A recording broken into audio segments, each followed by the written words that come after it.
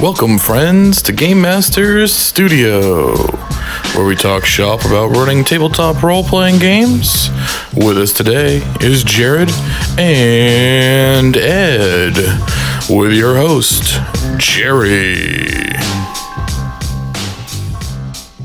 Hello, and welcome to Game Master's Studio, where we'll be talking about tips and tricks to help improve your own games, tabletop role-playing, and a variety of others. We're actually going to be doing another one of our bonus episodes today. These are the episodes that you can feel free to skip if you're kind of going for the GM bootcamp experience. These aren't required listening, but they're just kind of fun ideas. Today we're going to be talking about just random GM stories and player stories that we've had through our own experiences going through, and hopefully you can get a laugh, maybe get some inspiration, and we can get some of these stories out of our system so that we're talking less stories and more information on the regular shows. So in the studio, I am Jerry, aka Frieden, host and moderator for Game Master Studios. With me is Jared, aka DMF, proprietor of Mad Doc Designs, creator of the World of Wrath, and semi-professional DM, and Ed. I like turtles. Yes, he does. All right, so we are doing the GM stories today. I actually had one to kick it off. We're talking about mistakes that we've made as GMs, and this kind of came up. I'm like, oh, I got to do this one. Oh, never made a mistake as a GM. Wah, wah, wah. Well, normally mistakes as a GM can be very transparent because they don't know that it was a quote-unquote mistake. Right. Because there's no way of knowing what you had planned. But this was one where it was I was completely open with the fact that it was a mistake. So the game was Werewolf: The Apocalypse. Mm-hmm. It was just a one-shot because people in my group wanted to play werewolf. So I did pre-generated characters, which we've talked about on an episode. I built the characters for the players, and I did just a brief backstory and the history, and I got a little input. And the characters were all going to be young, coming of age, teenage type. And so we kind of did it as, or I kind of built them as kind of a Breakfast Club type. You get the different stereotypes. There was the independent girl, there was the nerd, there was the outcast. The players had input as to what they wanted to play, and one of them wanted to play a Silver Fang alpha male jerk jock, which, if you've ever played Werewolf, Silver Fang are the aristocracy, the pure-blooded, we rule because we're better than everybody else. Right. So I made up his character, and it's like, you had success with the ladies, and you were homecoming king and class president and all-star quarterback for the state's team and all that. Just a very blessed life being lived in his backstory. And last minute, one of our not-so-regular players was going to be able to make the game. So, they called, they let me know, hey, Francis is going to be at the game, so can you do up a character for him? I'm like, yeah, I'll whip something up real quick. And, I did a down on his luck type, who had a little bit of success because in Werewolf, you get gifts from the spirits, and one of the gifts that fit with his character was a fleet of foot, where they're fast running. So I gave him some, put in his backstory that he was from a poor part of town, didn't have a lot, but he got success in being a wide receiver on the school's football team. So I got them together, and I handed out the bios, and I'm handing them out, and they're looking at it, and I realized as I handed them out, I had put together a party where one of them was a quarterback, and one of them was a wide receiver. Mm-hmm. So I just saw that, and I just realized that they're going to see that, and they're like, somewhere in the game, this combination is going to come into play. There's going to be some part of the game where we're going to have to resolve a puzzle essentially by doing a Hail Mary forward pass. And I realized that, and I had to jump in. I'm like, this was completely an accident. Don't be looking for that. Don't be looking for that to happen. That was just random that it came together like that. And, there's a little bit of laughs because I immediately, as they're reading their bios, realized it and started apologizing for potentially screwing them up ahead of time. I'm just like, please, it doesn't mean anything other than flavor. Right.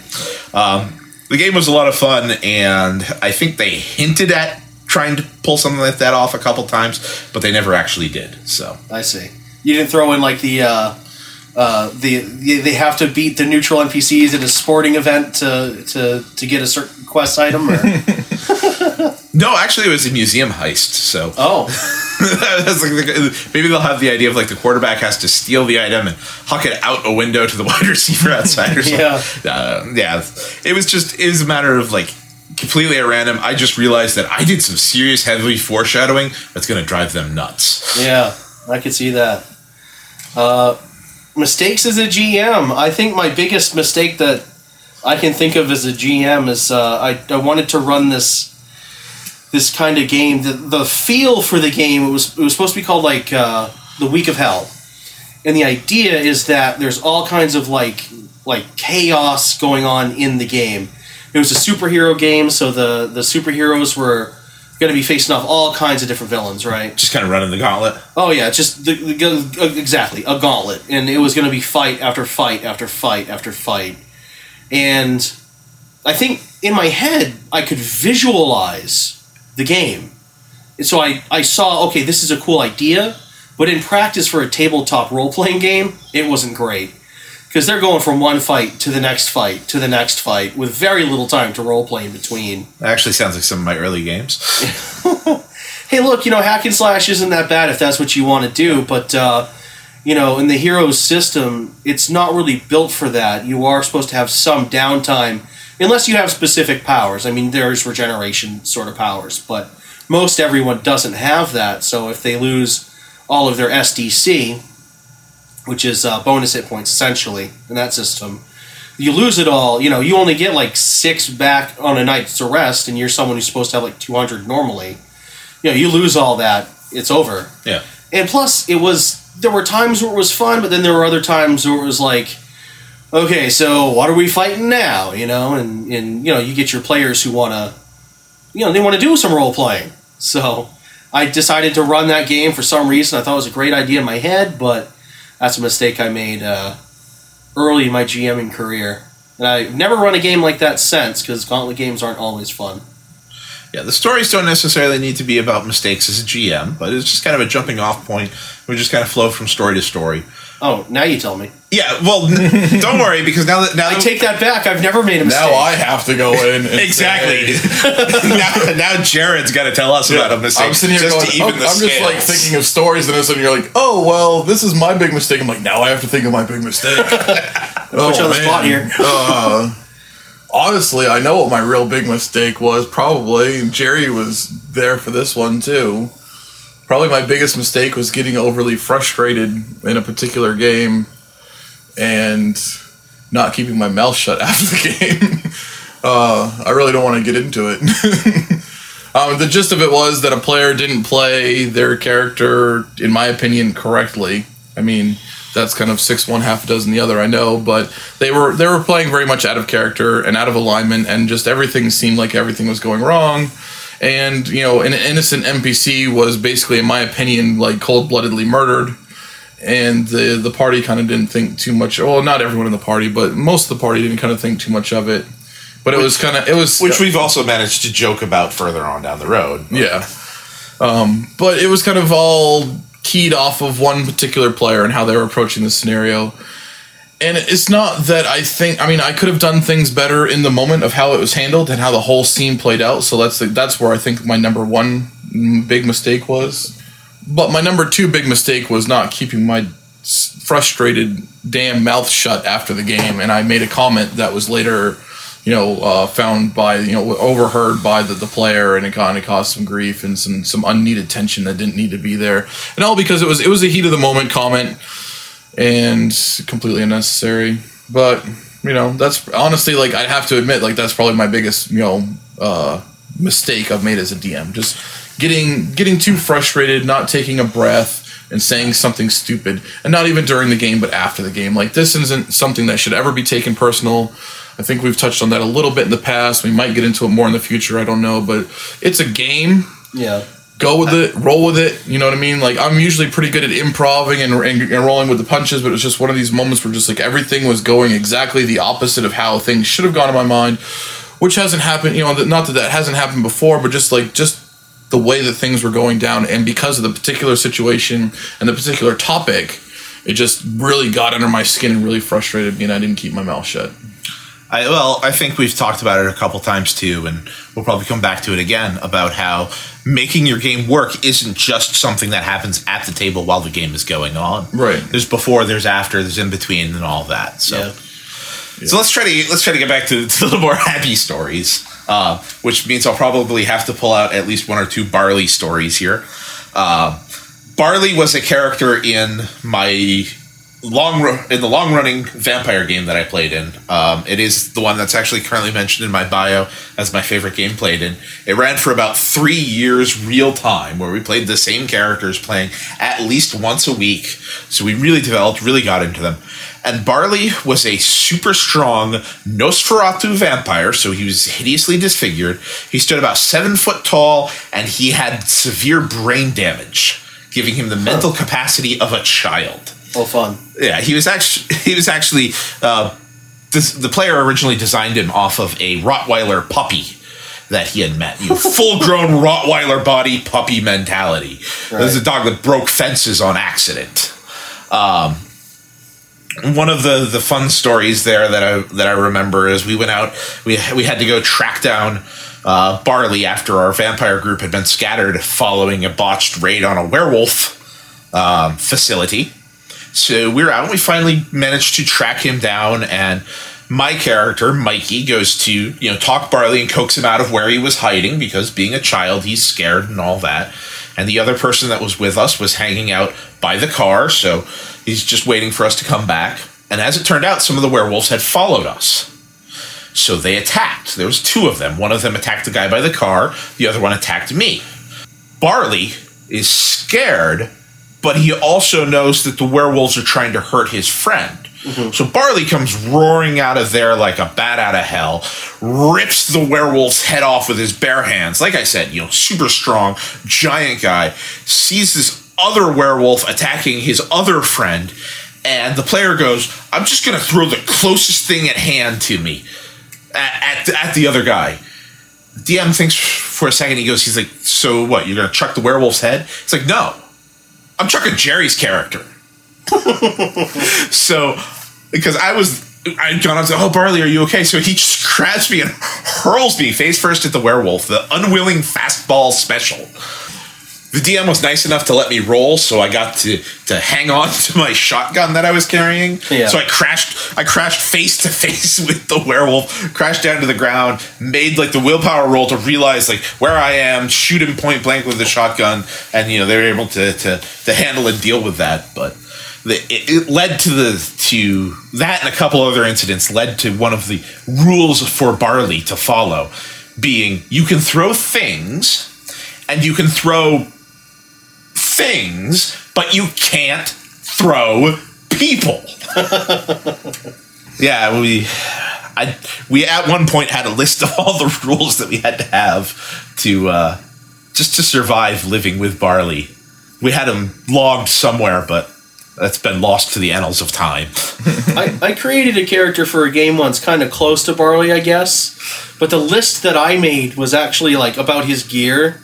He was going to be this big, dumb, oaf, barbarian type, and his name was going to be Mort. And he was going to kind of talk like this, and his name is Mort. And the list of things were his backpack. It is Mort's favorite backpack. His great club. It is Mort's favorite great club. His trail rations. These are not Mort's favorite food, but they will do. I planned on... I'll say I like, playing the stupid brute. It happens a lot. You'll get people who will do it. Personally, I like making that a character. Not just, okay, my character doesn't say anything because he's a dumb brute. I like letting that character be a character. So, with Mort, and actually I'm playing another game kind of on the side where my character is fairly unintelligent. And this is actually a good story because it just recently happened. In the game, paladins are essentially illegal. The bad guys have won, so there's just this cult of good guys, essentially, and they're trying to, turn the tide, and paladins are illegal. So we made this joke, I had a friend who was, or the two of the players had gone before, and they were, trying to diplomatize, and, the mayor didn't believe them, and I'm like, you better believe them, because they're the best half-elf friend I've ever had, you know, and then the gnome goes, like, you better believe my gnome friend, don't call him a liar, he's the best gnome friend I've ever had. And then the paladin says something, I go up to the mayor with that character, and I completely out of game forget paladins are legal. So I say, you better believe her, she is the best female paladin friend I have ever had. And the GM says, paladin?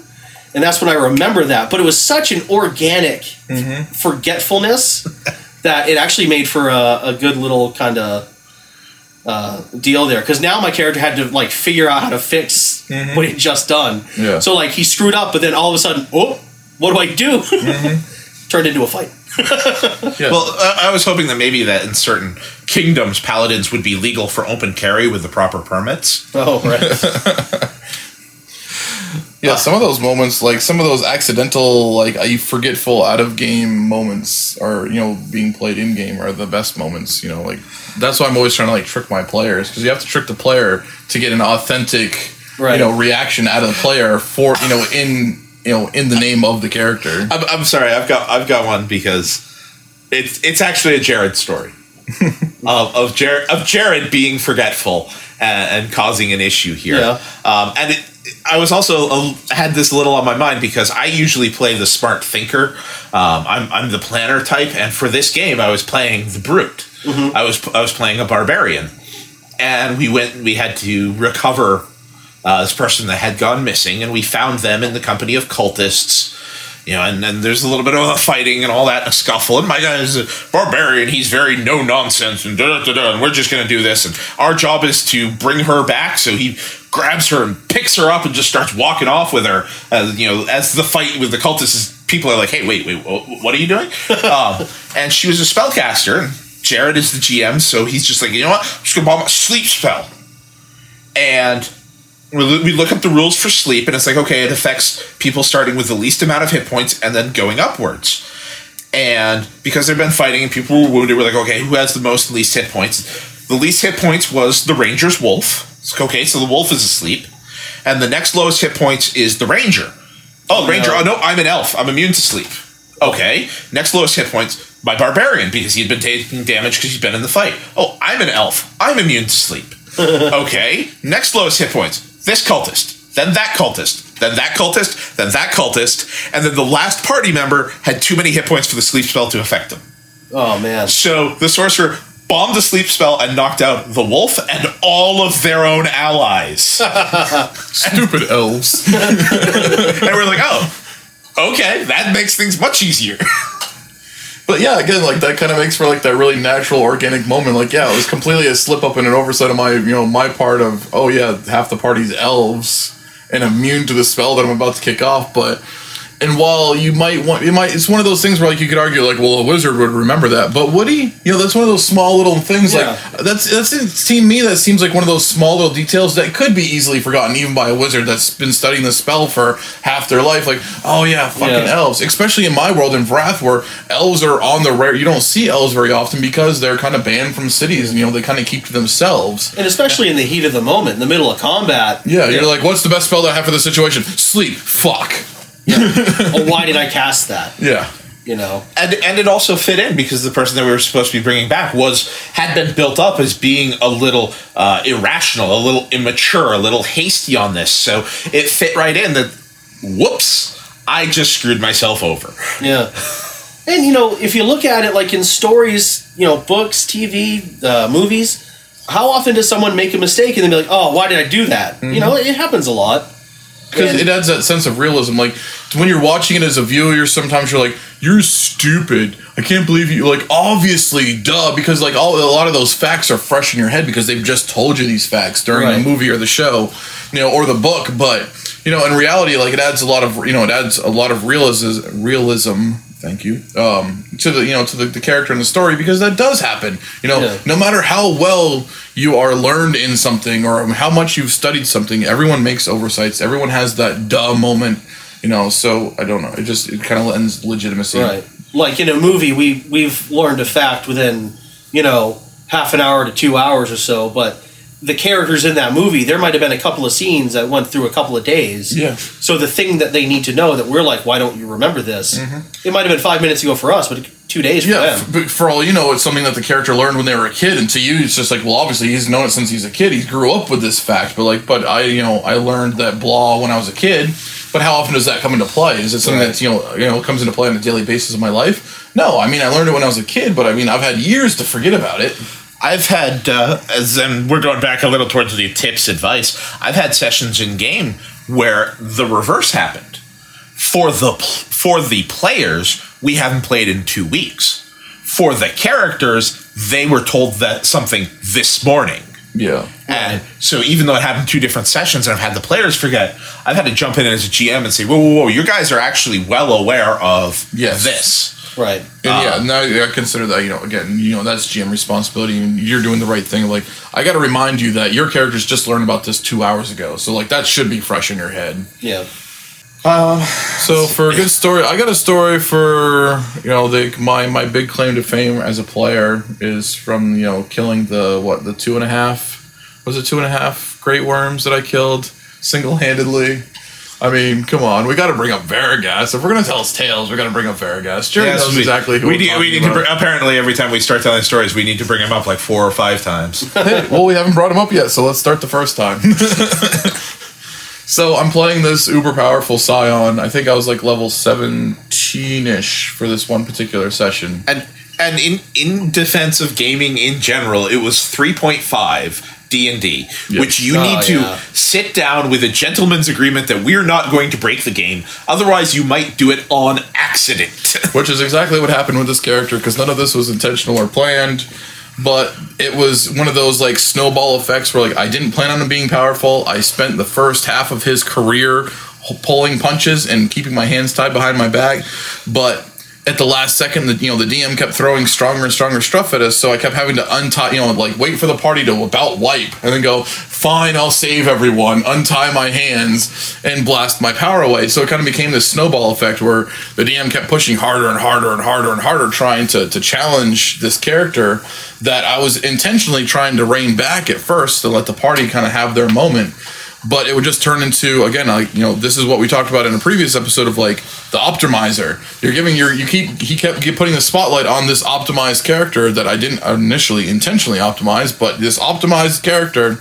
So the rest of the party's falling by the wayside, and it's just spotlight on Vargas every session. Yeah. Just all the combat in the world, no matter what I do to try to, tie my hands, it always ended up coming down to Vargas having to save the day. And then people in the party were getting very frustrated with me having to save the day all the time. So I'm like, well, why wait till the last second and have to save the day? I'll just kill things right off the bat. So then I'm not saving the day. I'm just, powerhousing and smashing stuff. All right, cool. So that kind of turned into the motif of like, I'm not going to tie my hands away for everyone to get beat up and then go, oh, great, our Lord and Savior Vargas has come again to save our lives. Yeah. Fine, I'll just smash everything. So there is one episode, we finally get to this session that I started off talking about where there's an army about to invade our keep, our hideout, our castle area. And there we see off into the distance there's several great worm dragons along for the ride. There's 4 of them, I think, in total. There's a green, a blue, a white, and a red. So there's 4, and there are no black dragon. Chromatic dragons taste the rainbow. Yeah. And there's also a huge mounted / foot soldier army. So my character can fly. I say, you guys handle the ground, I'll distract and deal with the dragons. But the plan was to kind of divide and conquer. Like, if I can keep the great worms off of these dudes, they can handle the ground forces, but we can't handle, if we stay together as a group, then everything's coming at us, and we can't handle 4 giant great worm dragons coming and breathing down hell from the skies while trying to deal with these foot soldiers. So I fly off, and these dragons can outfly me, but I can outmaneuver them. So I kind of I start to bring the dragons off. I fly off into a direction full bore as fast as I possibly can, just trying to create some distance. And it kind of just turns into, obviously I'm not just going to fly and get the crap kicked out of me. I'm like, let's see what I can do. I've killed a couple dragons in the past. Let's see what happens.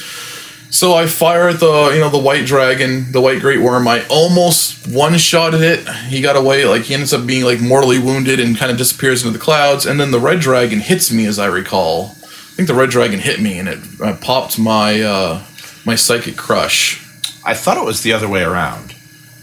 I thought it was the red dragon that got wounded and... No. I know I killed the red dragon. Okay, never mind. Yeah.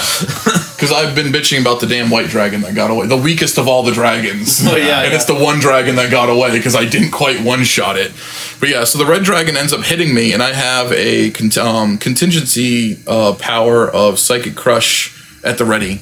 And he fails his will save and insta-dies.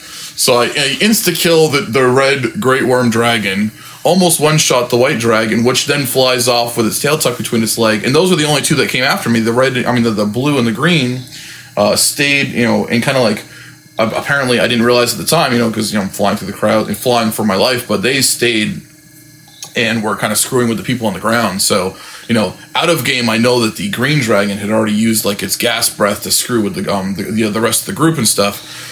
So I fly down there to see what's going on, and I end up, like, shooting the green, I think it was the green dragon.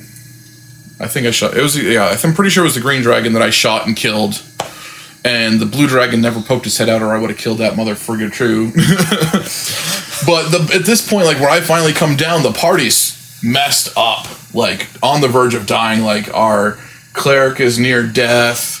Our paladin's down. Like, half the party's down and or dying. If I remember correctly, the cleric was almost dead. Yeah. The paladin was at something like negative 87 in a system where you die at negative 10, only because he had a temporary spell on him that prevented him from dying by having too few hit points. Right. Jeez. The barbarian was in the rage, and when she dropped out of her rage, she was going to lose her temporary hit points that would have put her to instantly dead. Right. The sorcerer was a pile of ash, Yep. because he had been disintegrated. The only person, other than Vergas the Scion, who's going around killing dragons, that was completely unscathed was our one member of the group that was actually the only non-half dragon, because everyone in the group was a half dragon. And that way he was playing a Killian. It was actually Adam's character. He was completely unscathed because he was a ranger type that had improved invisibility, like an improved invisibility ring. So he was invisible the whole time and had evasion. He's like not being the target, and anytime he's stuck in like an area of effects ability, and like he's making his save and just completely taking 0 damage. So he's just like walking around the battlefield, but unfortunately not doing much damage. He's walking around with a bow and arrow, just like pinging things off, but not getting. He was the only person completely unscathed. So I show up, and the only thing I can think is at this point I have 9th level spell on powers, and I have mass time hop. So to save the party, I mass time hop everyone 16 hours into the future. I think it was like 16-ish hours into the future. So basically, like, the army would be gone by the time we pop up. And for us, it's only a fraction of a second. So in theory, like, okay, we shoot 16 hours into the future, and, by the time that, for us, only like a moment passes, it's like 1 round equivalent. So Bobby, the cleric, can then go around and start patching everyone up, especially the paladin, who needs a lot of healing before that spell wears off. Right. And everyone can save the day. Originally, I was going to time hop all of them, but not time hop myself, and I was going to stand behind and single-handedly try to take on the army, because at that point, I think I was getting like way over cocky with my character. Plus, I thought I'd be like, this is how you can kill me. It doesn't even have to be on camera. Just like, you can assume that I'm dead. You're like, this is how we get rid of the demigod Vergas. Right. You can just kill me off camera. Like, you guys go, save yourselves. And then just like the last thing they see is me standing in front of, an army. And just like, I've got this. And he was never heard from again. But the rest of the party was the ending of Butch Cassidy and the Sundance Kid. Right, yeah. But some of the people in the party, again, because... Spoiler alert. But which one? But again, because some of the party was kind of skewed on that character, and they're like, "Oh, good, it's the Vergas show. Now he's going to single-handedly take on this whole army." I'm presuming myself to die again, like not even necessarily on camera. Like, all right, well, we're going to just assume that you died. We don't even have to play this out. But again, there was some complaining amongst the group, so I decided to time hop myself with the rest of the party, so I could basically make sure that everyone was okay, and kind of mend our wounds. But yeah, that was like the big Vergas episode, like, killed 2.5 Great Worm Dragons by himself and single-handedly saves the party from a giant army of enemies. And the thing is, because it got brought up, so I need to comment on this. Vergas was really the second most powerful member of the group. Oh, good. Because he mentioned Let's perpetuate this lie. Bobby. Yes. Bobby was a running joke, as it were. Yeah. We built our characters. They were very high level, and we all kind of built what we wanted, and we didn't really have a healer. So I had my paladin take the leadership feat so that he got a cohort. You have another character who's 2 levels lower who hangs out with you and helps out. And I made Bobby. He was designed to just be a pure healer. All he does is just heal people, help them out and around. The Bobby is actually a reference to World War Z by Max Brooks, where at Great book. Yeah, it is. It's a wonderful book. I have not seen the Brad Pitt movie, so I'm not going to say anything about it. But it is an amazing book. And in the book, World War Z, there's a battle scene where they have the people running supplies behind the lines who are giving rations and water are doing Adam Sandler impersonations. Right. From, the Water Boy. So, we did kind of that. So, Mr. Bobby Boucher was running around and helping out as a cleric. You go on your adventure, and it's very difficult. You get stabbed in the face, and maybe I could cast Cure Moderate Wounds, and that would make it not hurt so much for you. And kind of playing it up as the Adam Sandler type deal, and Bobby's just kind of like happy to be part of the team type deal. Right. And because there's one incident with a dragon where, the dragon has 500-600 hit points, and Varagast deals like however many, and Bobby but like 8. Yeah, and Bobby takes it out with like I think it was a flame strike that did like 20 points of damage and kills it. So we're all like, "Yay! Bobby killed the dragon!" And then it became like Bobby. Varagast fumes and storms off. Yeah, so, he did like 20 points of damage to Varagast, like 580 points of damage. Yeah. So it became Bobby is the savior, Bobby is the dragon slayer, Bobby is the demon foe, Bobby is the light bringer, and all this just, and it started becoming like the common heroes were like, is that Bobby? Is that really him? Oh my god, is he here? Nice.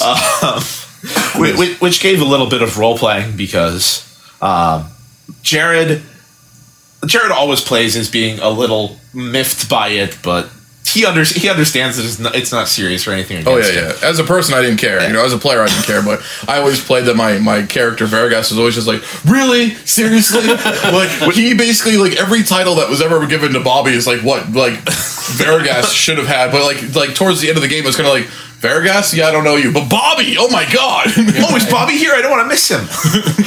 So we actually had at one point where the paladin, who was the leader of the group, and the person that Bobby was actually following, kind of pull Varagast aside as the throngs and crowds were around Bobby, like, oh, he's here to save us and all that, and he just put it into perspective with Varagast, and like having to talk to people of that intelligence would drive you crazy. Yeah. Just accept the fact that they're going to lavish all their attention on him, and you can do your job. Yeah. You don't have to vaporize the crowd out of frustration. Yeah, I actually had a character once who I actually did that by design, something similar to that. We didn't really play for many sessions, but he was a fairly high-level bard, and the idea was he was going to be a social character, like pure social. He's going to help out in fights, but mostly just a social character, and he was going to gain a lot of influence and power throughout the game. But to also help the group out, I gave him leadership, got a cohort, and just had it be a fighter. And I then kind of I had the idea that, well, all of the stories that we tell would be primarily about this fighter. So he goes out and fights. Exactly. So we kept going around and kind of like the story of Beowulf, where he had people who went with him, but about Beowulf. So it was kind of this idea where I didn't really mention the other players or player characters very much, just my cohort. Mm-hmm. And the other players are fine with it. They're like, okay, we get it, we're taking on most of the real danger, but we're getting all the real rewards. But none of them really wanted fame. This guy got all the fame, but he was also the biggest target when that happened. So it's kind of interesting. It's kind of like that in reverse. We never played enough game sessions for it to really come to fruition, but it was kind of a cool idea. Mm-hmm. I thought. I had something else along those lines come up in a game I DM'd. It was Hunter, another White Wolf game where you're playing Hunters of the Supernatural. Right. And one of the special merits that you can take is Fate. And that your character, if you take the Fate merit, your character has a special destiny that they will fulfill, and you get rerolls to help you fulfill that. Yeah. And one of the players decided, oh, that's great. I'm going to take it at as high a level as possible. So he's getting like 5 free rerolls of anything he likes each session, which is really powerful. Wow, but it also means that he needs a level 5 destiny. Right. You know, this is something like cosmic and world altering. And he had built his character to be an internet nerd type. Yeah. But the type who's got, like, he's got the long black leather trench coat and the Matrix sunglasses. He has a katana that he bought off the internet and isn't actually sharp enough to cut anything. He carries 2 Desert Eagles that he's never actually fired. You know, so he's kind of like trying to be that badass, but not actually being enough. You know, he didn't have any points allocated to combat skills or anything like that. So, but he wanted to look really cool and badass. So he's that one guy from Grandma's Boy who thought he was a robot. So as the DM, I had to come up with his great destiny. And you know, the player was kind of like, hey, he's got this destiny. The character's kind of a joke, but he's going to be important because he's got this great destiny. Right. And so the destiny that I came up with for him, which I didn't tell him about until after the campaign was over, was he was going to be the cosmic diversion. His job was to have all of these mean and nasty things go, oh no, that guy's a threat. Yeah. And go after him so the lesser unassuming people can actually get the real work done. And because he has this great destiny, and because he's so lucky, he can keep surviving eldritch horrors coming to kill him on a weekly basis. Right.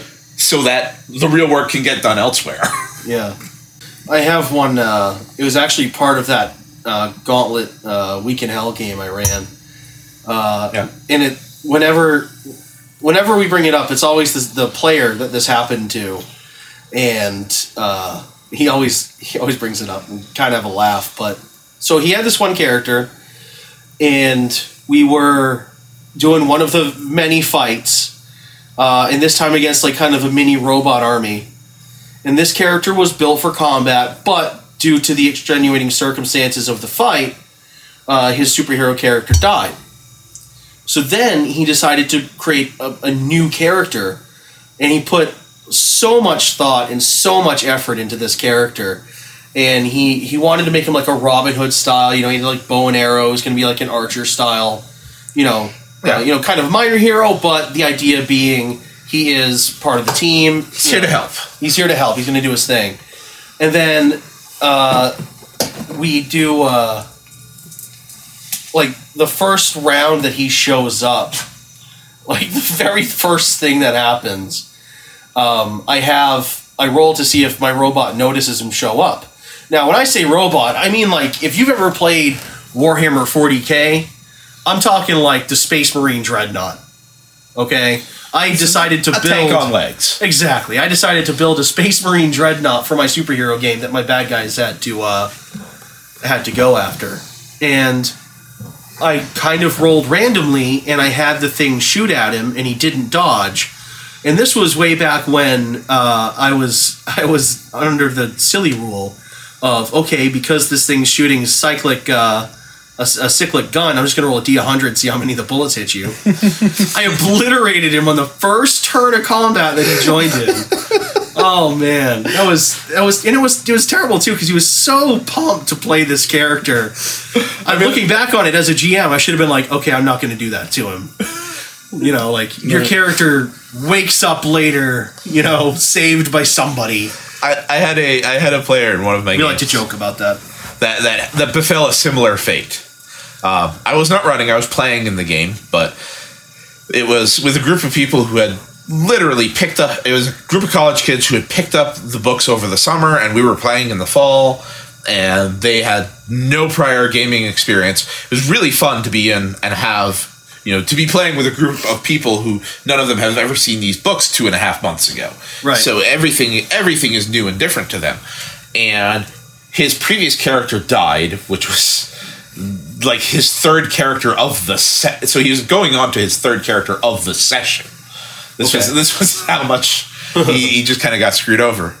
Oh no, this was his second character of the session. Sorry, his third character came later because this character didn't survive. His first character of the session died. He built his second session of the character, he decides to make a half-orc barbarian. Oh. Which, I mean, he thought, like, hey, this is a really cool idea. It's a stereotypical D&D build, but, like, again, these guys were new. Everything was new and different. That reminds me of one, too, but continue. So he shows up, and the DM says, okay, you show up over the crest of the hill, and he sees our party, and he waves his war axe and yells, and the party, our dwarven barbarian, sees an orc waving his axe and yelling. So the barbarian pulls up his crossbow and fires. Natural 20, crit through the face, drops the orc, and kills him. We go up, loot the body, and continue on our way. Never even got to introduce him. And the player's like, why would you do that? Like, dude, you're an orc, and the dwarf saw you first. What do you expect to happen? Oh, yeah. That's good. Now, And then he went on to make his third character of the session, who actually survived. Oh, that's terrible. No, real quick, one of the ones that I had, we were running this side game, me and just a couple friends, and we had this new player, and he, it was Dungeons and Dragons. He kind of did the same thing. Half-orc barbarian came in, and this was just in a little dungeon, some goblins and whatnot. But this guy, he goes in and he's wrecking house, and then this is back 3.0 was very new, Yeah. and it had the triple crit rule. Yep. Optional sudden death rule. If you roll 2 20s and then a confirm in a row, you kill them. And it had never happened to me. I'd never run it before. And there's this new player comes in, and 20 minutes into the game session, I have a little goblin with his little morning star run up and attack him, and I roll a natural 20. I'm like, all right, I'll roll to confirm. Rolled another 20. And on the third die, I rolled an 18. And I look at the die, and I look back up at him, and I look at the die, and I look back at the other player who's more experienced. And I look at the die, and I look back up at him, like, well, he leaps up and caves your head in. Roll a new character. And it was like, I don't know, it was just like so like terribly, like, what do you do? Like, I didn't really want to kill him there, but it's just like, well, that happened. You all saw my rolls. Surprise. Sorry, Player death bro. This is a good time for you to understand what's going to happen when your character dies, because it's going to happen. And it's happening right now. This is your first session. How do you like it? Yeah, I don't think I have any like real insta-kill kind of moments. I have that moment with Chris number 2 where he just got done. He showed up and he's like, I just finished the second half of my background. I posted it on the boards. Sweet, awesome. 10 minutes later, the character's dead. So, I mean, the character had been around for a couple of sessions, but that one was pretty funny because he came and he was like, because he's writing a 2-parter, background. I had the first part, like when the character first started, and he just finished the second half of it. So I had the rest of the story that I could kind of, intertwine into my game. I'd already intertwined some of it. And he comes in and he's all super excited. And then what happens is they're at this fort where they're all hanging out, Fort Gradomir in this game. And all of a sudden, one of the BBEG shows up, the big bad evil guy, the Mind Flayer Diviner Wizard, pops up. Yeah. Zahn shows up with his 2 Etten bodyguards. Fomorian. Oh, I'm sorry, Fomorian. I keep saying Etten. Yeah, Fomorian. Etten's on steroids, if you don't know. Yeah. So he shows up with 2 Fomorian bodyguards, and most of the party freezes just as players are like, oh shit, like, Mind Flayer with giant bodyguards. But it was a funny split down because the less experienced players were like, oh crap, giants, and the more experienced players were like, oh crap, Mind Flayer. Yeah, right. They knew who the real threat was. But even though most of the party was, like looking at the map, most of the party was, further back and intentionally backing up, as especially the more experienced players tend to be in the back. But the 2 of the newer-ish players were the ones that were in the front. We had one that was a monk and one that was a paladin, or Paladin of Vengeance. This is 5th edition. So they're both kind of like, what do we do? Screw it, let's attack. Like, we don't know any better. Like, we're gonna attack. So the monk and the paladin both attack the Mind Flayer, which like doesn't work out in their favor at all. No. Also, the quick hilarious moment where the cleric calls for negotiations for a treaty and truce and all that.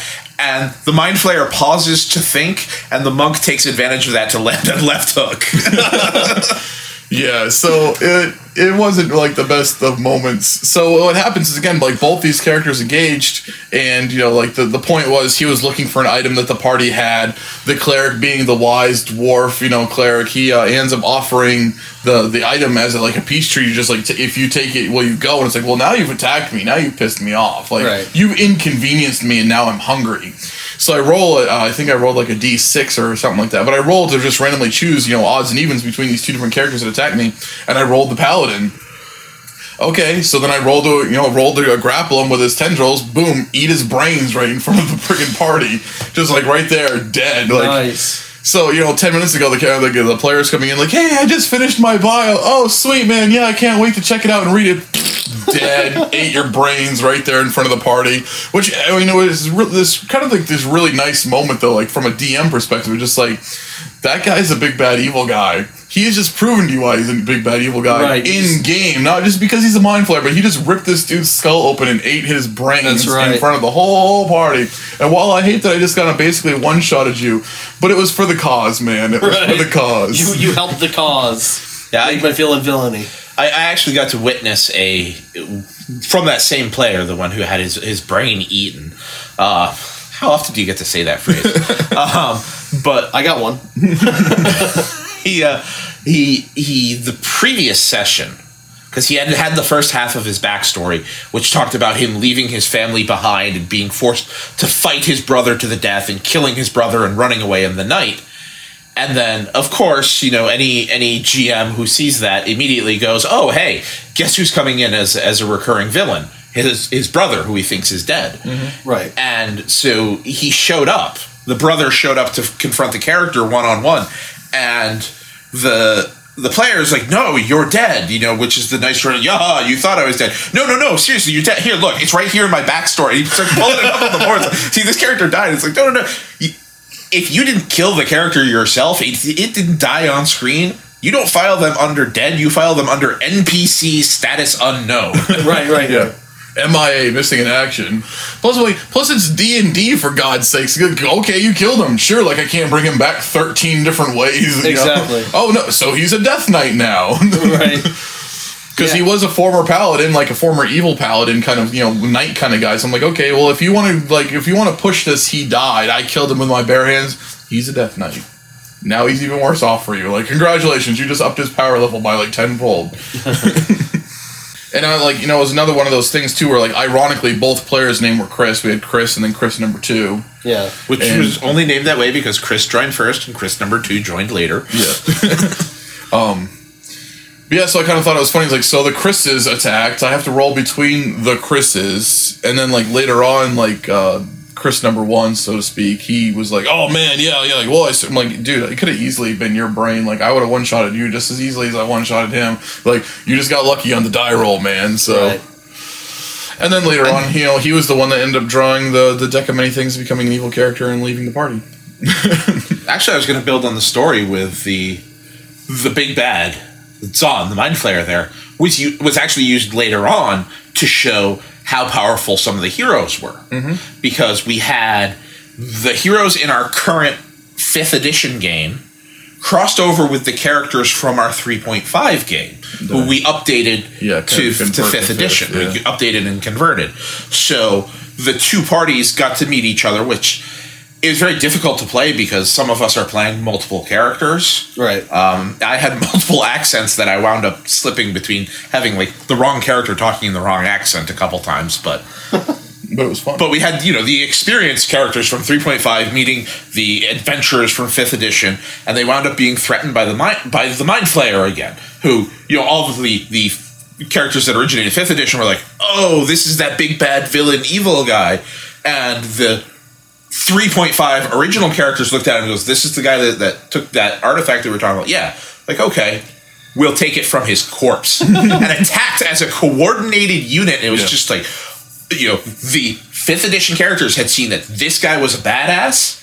And now these guys who were helping them out weren't scared of him in the slightest. Right. And would have probably demolished him if it hadn't turned out to be a hologram illusion projection of him. Right. He wasn't actually physically there. Right. But it would have been like, in the span of a second, he would have been like blasted, had a couple axes lodged into him, and cut in half with a greatsword. Yeah, that was one of those moments where I had the players say, like, what are you doing with this character? And then I'm like, and now I'm going to elaborately detail out exactly how badass a moment this was. Because, I didn't want it to be the whole, like, well, we rolled good and we have good stats. I wanted it to be like, all right, as a coordinated unit, this guy dives over this way, hucking, several, like, tomahawk style, like, throwing hatchets over at this guy. While this guy, knowing the dude behind him is going to be launching, like, several thrown weapons, ducks down, rolls off to the side, pulls out his sword, and starts lunging at him. And, just, like, very coordinated, very epic, kind of moment. Like, that was one of those moments where, like, yeah, that worked out well. And just too bad it, and then like all their attacks hit at the same time, but just to find out that it was just like, an illusion hologram kind of thing. Yeah. Actually, going back to your having two parties at once thing, there was a game I ran, a superhero game. Well, one half of it was a superhero game, the other half was a supervillains game. And it was interesting because I was running both, and everyone had their own supervillain and everyone had their own superhero. So like on one week we'd play heroes, and then on the next week we'd play villains, and we'd go back and forth. And that was actually one of my funner experiences as a GM playing in that system, because they were in the same area, but they never really kind of commingled in any way. Mm-hmm. But every once in a while I'd throw them a tidbit of like, oh yeah, you hear about these guys doing this thing here, wrecking this area or whatnot. But I did have like some of the same heroes and villains showing up for both parties to kind of keep that continuity of, yes, you are in the same world. But that was just, I don't know, that was just a game idea that I had and would flip-flop between them. Mm-hmm. And each one had their own kind of special thing that they were getting to that was separate from the other ones. The villains were tasked with taking down one of the major heroes in the city, while the heroes were, I believe they were trying to stop a villain from, like, putting a plague on the city or something. Basic tropes, but different enough. Yeah. They're never going to commingle. But that was just a really cool experience, I think, for myself and my players. And I don't know. That's just something I wanted to share. I thought it was really cool. See things from both sides of the window. Yeah, exactly. I did something similar-ish way back when 3.5 was still brand new. I played with some dudes back. I ran this actually at the game store, Dwayne Shop, back in the day. Oh, yeah, Dwayne Shop.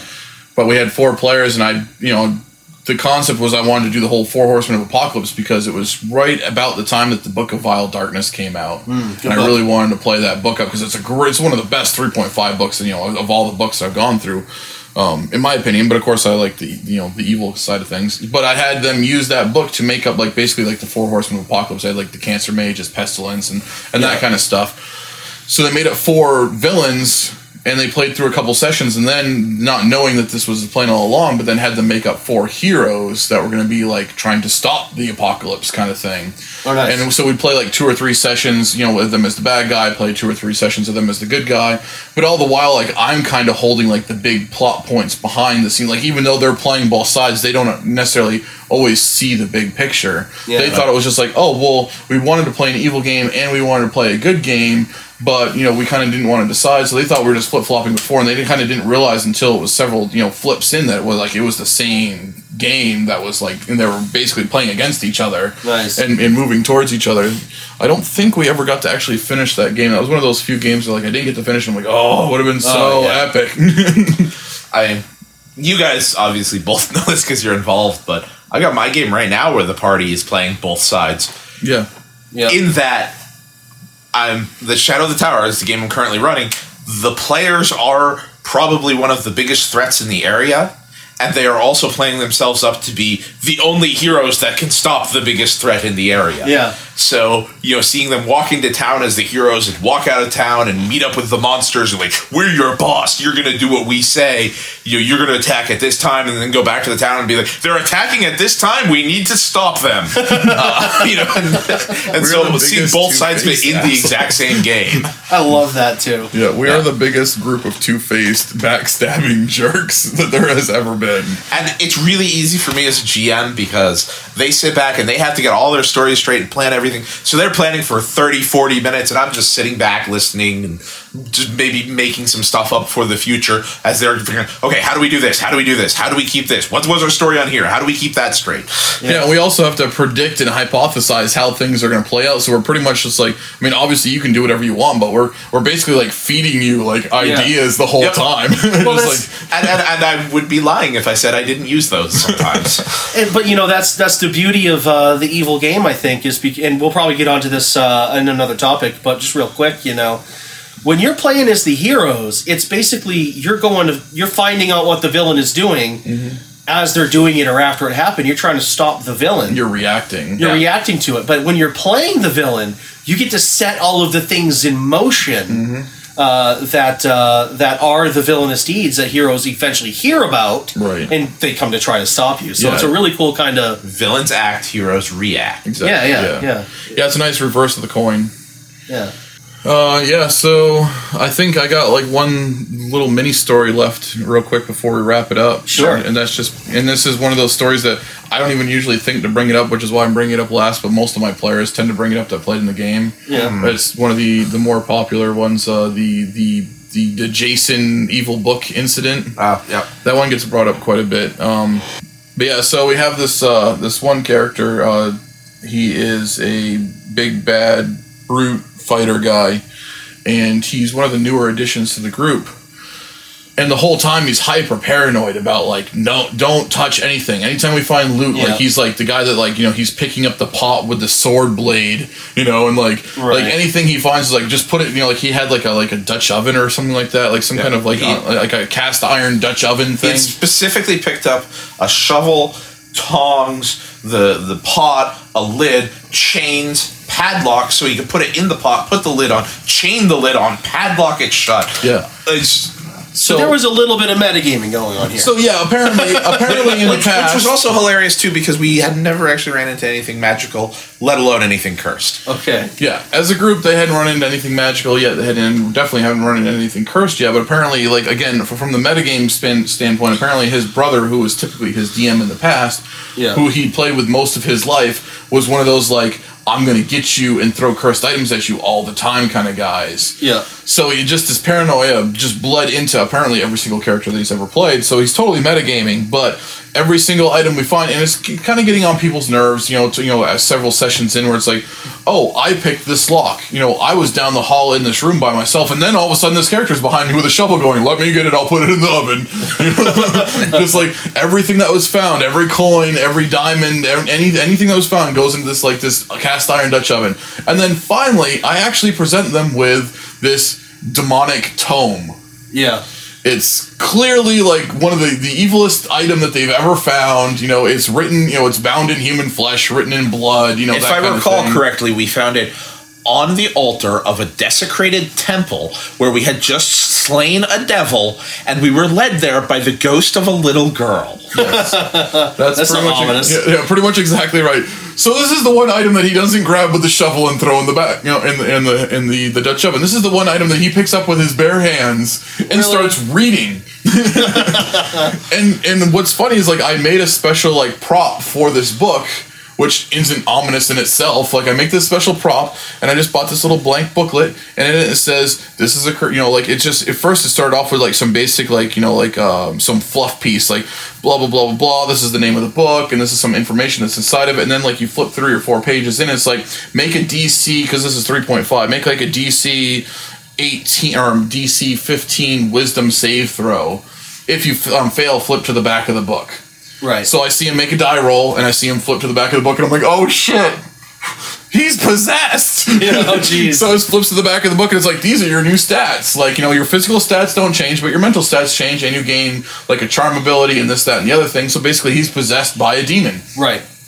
Your real name is now this, and I gave him some basic instructions, like you're going to try to be very stealthy about this. You're going to want to not try to give away that you've been possessed, but you're going to start taking the first opportunities that you can to start stealthily taking out the party. Yeah. So the first thing he does is, another member of the group ends up having this premonition. He's been having random premonitions for the last few sessions, and every time he does, he passes out. Sometimes he has them while he's sleeping, so he doesn't realize he normally would pass out. So he has a premonition, passes out. He's like, so the possessed guy's like, I'll take care of him. Let me bring him to the tent. Hey, you help me. So they bring him to this tent. Yeah. Hey, why don't you go get some water or get some... Go find the paladin. Yeah, go find the paladin. So I might be able to heal him. Yeah. So as soon as as soon as they're alone, he takes a pillow and smothers the guy that's unconscious. Oh my god! And then kind of summarizing, it ends up being this huge battle, or this big fight. He ends up charming one dude and doing this thing and the other thing, and it ends up being half the party versus half the party. He ends up getting put the dude that he smothered was actually infected with the Zeke virus, which is kind of like a zombie virus thing. So he gets back up. He's alive. He's like a zombie kind of creature now because he was already infected. And he had a pact with another character in the group. There was two different paladins, or he was a fighter, and he had a pact with the paladin that if either of them were to die while infected, they would take the other one's head. So the paladin takes that dude's head off. And, so it ends up being this huge thing. But, in the span of this one session, we had almost a full party wipe because of this one book. Oh, man. So the one book that he doesn't treat like a cursed object actually is a cursed object. Was planned on being a cursed object all along. He falls right into the pit. Ends up single-handedly killing half of the party. And then, of course, ends up dying himself to the druid, critting and, shooting him in the head. Right. So, I'm sitting there watching this party wipe while I'm doing nothing. Yeah. I sat back for half that session. I was just sitting back, hands folded in my chest. Every now and then he might ask me a clarifying question about, the demon or whatever, or his abilities. At first discreetly, and then obviously less discreetly. And I was just basically sitting there answering questions. Sadly, the guy that got killed right at the beginning of the session sat there for half the session not doing anything until finally he resurrected. So I had him play the NPC of the zombie character, so he was doing something for a little while. Right. So he had the stat block to roll that for a little while, but then that got killed, so he spent most of the session dead. But I just kind of sat back and watched the party wipe. Wow. and one of the accessories for that game, and we still have it hanging in the game area that we play in, is the graveyard. Yeah. Which has the tombstones where we log all the characters that have been killed. And if you look at the original graveyard, there's an entire row that all has the same date as their death. Yeah. All due to one cursed object. The one cursed object not treated like a cursed object. We're going to wrap it up here for now. If you'd like, definitely feel free to follow us on Facebook. You can look us up on our message boards, GameMasterStudio.proboards.com. Download new episodes on Podbean every Tuesday, and follow us on Twitter at GMS Studios. We'll see you the next time we're in the studio. We'll get back to talking a little bit more about the tips and tricks, but we hope to have more bonus episodes for you coming up. Thank you. See you later. Bye-bye.